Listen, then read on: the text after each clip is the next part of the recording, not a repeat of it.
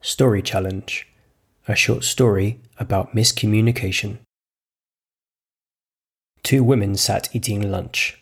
Lunch was the name of a goose they had slaughtered earlier that day with their own hands.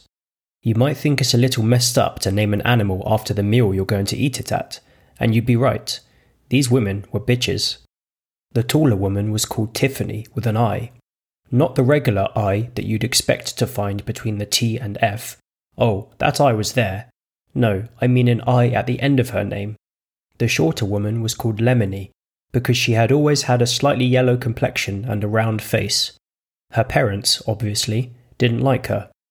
Tiffany with an I and Lemony were tucking into lunch, with a capital L for those who are only listening, when Lemony struck up a conversation. "I think I might be a lesbian," she said. Tiffany with an I dropped her fork. "Oh," she said. "Well then." Lemony nodded. "Yes, I've suspected it for some time. Haven't you noticed I'm always so dramatic?" "Well, yes," Tiffany replied. "But is that how all lesbians are?" "I think so," said Lemony. "At least all the ones at my drama club are." "Oh," said Tiffany. "You've, joined a drama club, have you?" Lemony shrugged. "I just thought that's what lesbians were supposed to do." Tiffany swallowed a chunk of lunch and shrugged. "I wouldn't know. So what do you and the other, lesbians get up to?" "Oh, the usual. We put on costumes, sometimes dressing up as men, sometimes as women. We use props too." Tiffany choked on lunch. "I don't think I need quite that much detail, thank you, Lemony." "Have you spoken to your parents about this?" Lemony gasped. "Of course I haven't, Tiffany. You know they'd never approve.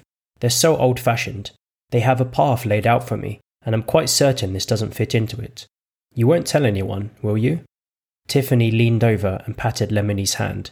"You can trust me, dear. So, have you got a girlfriend?" Lemony adopted a confused expression. "Whatever do you mean?" "You know," said Tiffany. "A girlfriend. A partner. Sexual relations and whatnot." Lemony gasped. "Whatever has love in the theatre got to do with that, Tiffany?" Tiffany stared at her friend. "Love in the theatre? Lemony, you silly goose. You're not a lesbian. You mean thespian." Lemony was bemused. "Thespian? Oh yes, of course. Silly me. But then what's a les? Oh." She giggled. No, Tiffany. I like my vitamin D as much as the next girl." She winked. Tiffany sat back in her chair. "Goodness, dear. Never a dull moment with you." Lemony beamed. "That's why you love to spend time with me, my darling Tiffany. Tell me, what have you been up to lately?" "Oh," Tiffany said, smiling smugly, "I've been working my way through the books of the Western canon." Lemony's face went blank. "I see. What's so special about the Western canon? Is it more powerful than, say, the Eastern one?" "That's a matter for debate," Tiffany replied. "Has it, killed more people than the other canons?" Tiffany was impressed. "An interesting question. There is no doubt that certain works have such an impact on our societies, they likely do lead to death." "I suppose," said Lemony, shrugging, "that the only way to be sure would be to line up all the cannons by a massive wall and to shoot them all at the same time. Whichever cannon does the most damage is the best cannon, right?" Tiffany looked quizzically at her friend, shook her head and laughed. "My dear simple-minded Lemony, let's change the subject before your head explodes." Lemony's shoulders drooped. "You're just so much cleverer than me, Tiffany. Very well, I have a story for you, but later I want to hear more about those cannons." Tiffany patted her friend's head condescendingly. "A canon," she said, "with one N refers to influential literary works." "See, says me, the narrator, reading can be entertaining and informative." Tiffany waited for me to finish and continued. "What's your story, my love?"